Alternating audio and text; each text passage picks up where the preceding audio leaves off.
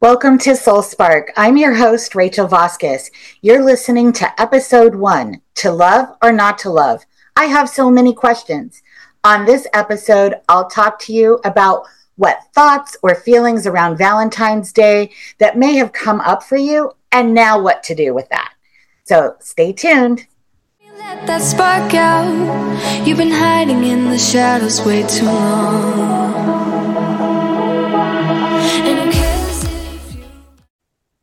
Hi, everyone. Well, Valentine's Day is over, and for many of us, we just let out a huge sigh of relief. Now we can look forward to the next candy holiday. Hello, and welcome to Soul Spark, a podcast where we embark on the grief warrior's path. I'm Rachel Vasquez, your host, guide, and ally on this transformative journey.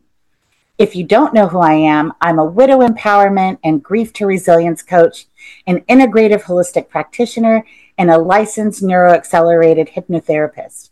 I have dedicated my life to empowering widows and all of those touched by loss, a bond that we share after I lost my husband in a traumatic accident.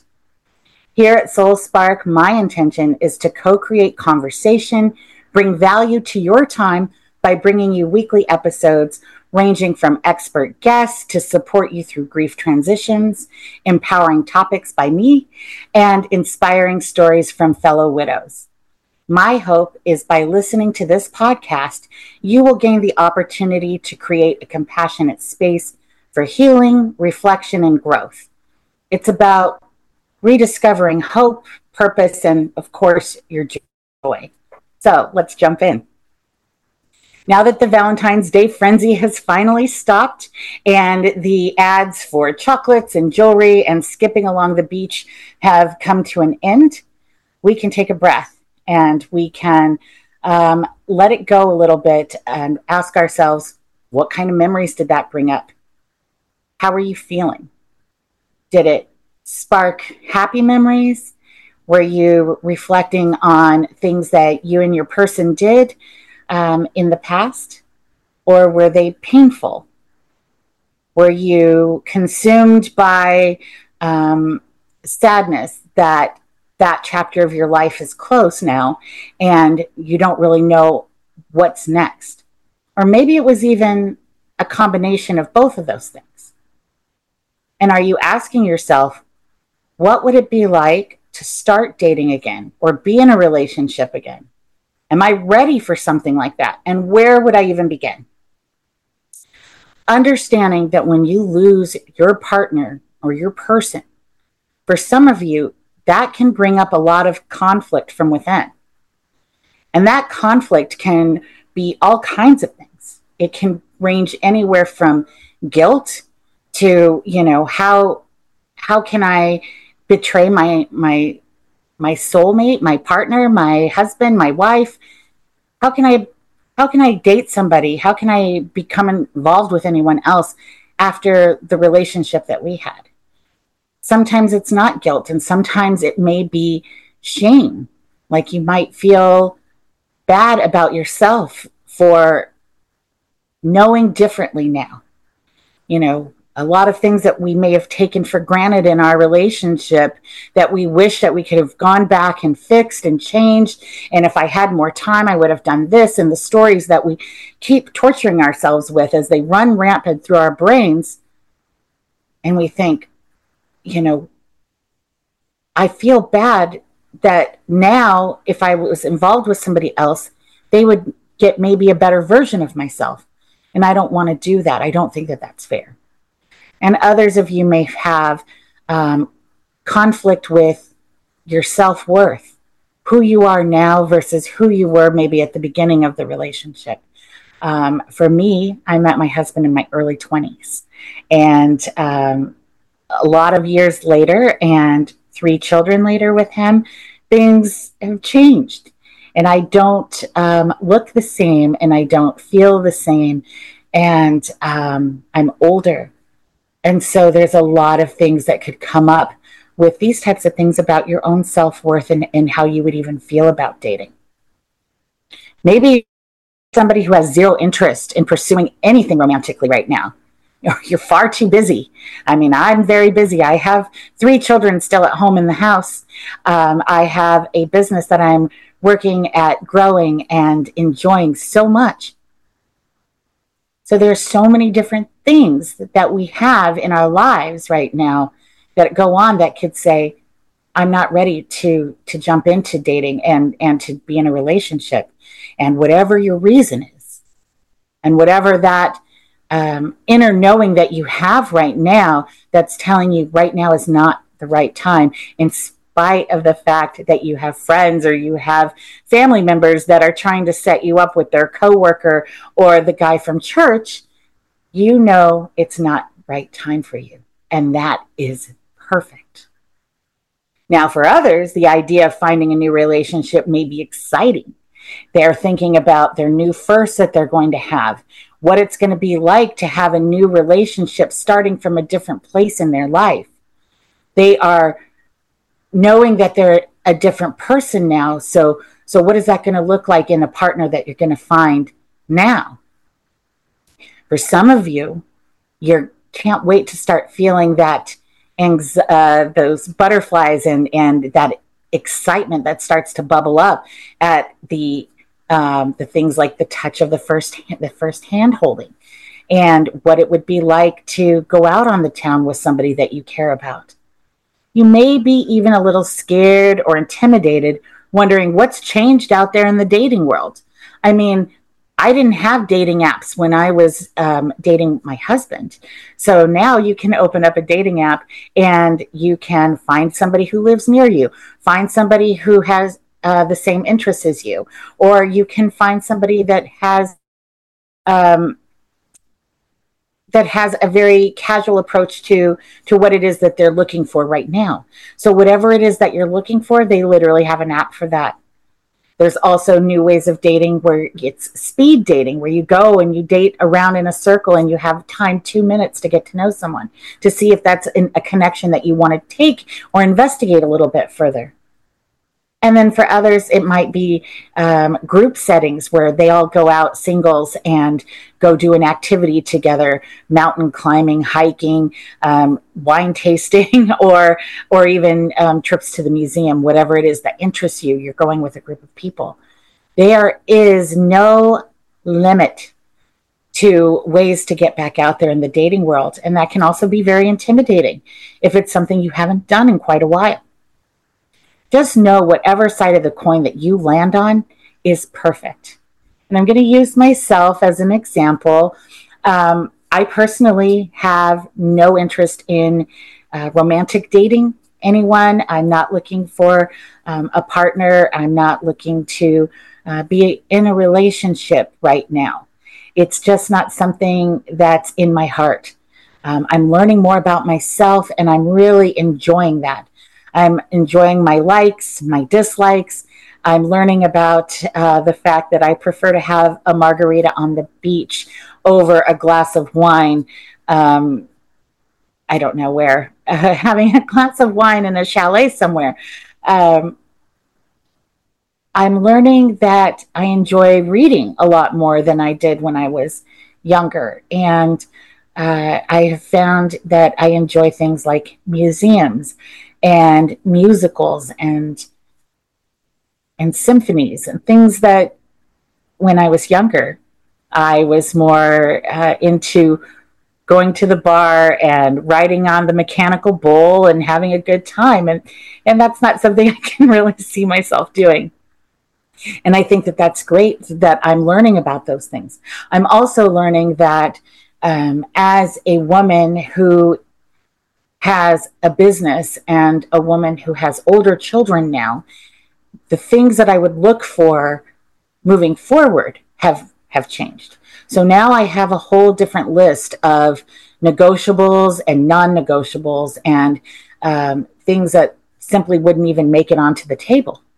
So maybe if you're someone who is of devout faith, that would be something that you would really want to consider when looking for a potential partner. So you would want to make sure that they shared that with you. Because anything now as we get older and what we've learned from our past relationship is that things are going to come up, and you need to know where you land with one another so that that relationship can continue to grow and to expand and not get caught up on other little things where you don't agree on. So these are the big ones. And so what are your new big ones? Because I'm sure that they have changed from when you were dating your husband or your wife, or whoever it is that you were involved with, as even if it was a best friend that you just spent your life together because you were perfect for one another and everything just worked that way. So those things were great. My husband and I had a lot of fun. We loved to go camping, and we loved to go out and throw darts and do all these crazy things that young people do. And we grew with each other over the decades. Now I think what I would look forward to doing with other people, just in my social circles, has greatly changed. My tastes have changed. And the things that I'm learning about myself is always evolving. And that feels really good because I've never been in a position in my life where I'm so focused on the person that I am now and the person that I'm enjoying becoming. So as I continue to work on my identity and learn my new values and my new core beliefs, it's been really tremendous. And I know that if I did choose to be in a relationship, that person would be in alignment with who I am now, not the person that I was when I was 22, 25, 30, 35. You get what I'm saying? It's from where I'm standing right now. And I'm going to be bringing in the best version of who I am. And my expectation is to have that met with the best version of what I would want to have in my life as well. So I hope that makes sense. I got a little off track there, but I do think that that is one of the most important, beautiful things when you are getting into new relationships. Even the people that I work with and my colleagues, the people that I network with, I am very selective who I spend my time with and who I join arms with and work on projects with. The companies that I involve myself with and the organizations, becoming a advocate with Modern Widows Club, becoming a senior partner with the Wellness Universe and an ambassador with Joyly organization. These causes are near and dear to my heart, and they are people of integrity, and that's what I want to surround myself with. And I think that the person that I am now so different from who I was 7 years ago that that I don't know that I would have the same life now as I did back then if I stuck to those same old belief systems and not allowing myself to change, because that's what we do, right, in our relationships. And when people try to tell us to get back to normal, if I was to get back to normal, I would stay stuck in that past. But I've allowed myself, with love and compassion, with allowing myself to grieve and heal that grief and go back and grieve some more and come back in from that. And it's that everlasting, figure eight, that infinity symbol that is what love is and what grief is about when you lose your person from this physical earth, right? Because we have that love, we'll continue to grieve their loss forever, but we'll also continue to celebrate it. And with each passing through that symbol, we expand ourselves and we grow if we allow ourselves to continue questioning and striving for that next part of who we are and allowing ourselves to experience that. So I guess what I'm saying is I'm loving every step of this journey of self-discovery, finding my interests, and most of all, finding my joy. And for right now, I know that that is enough for me.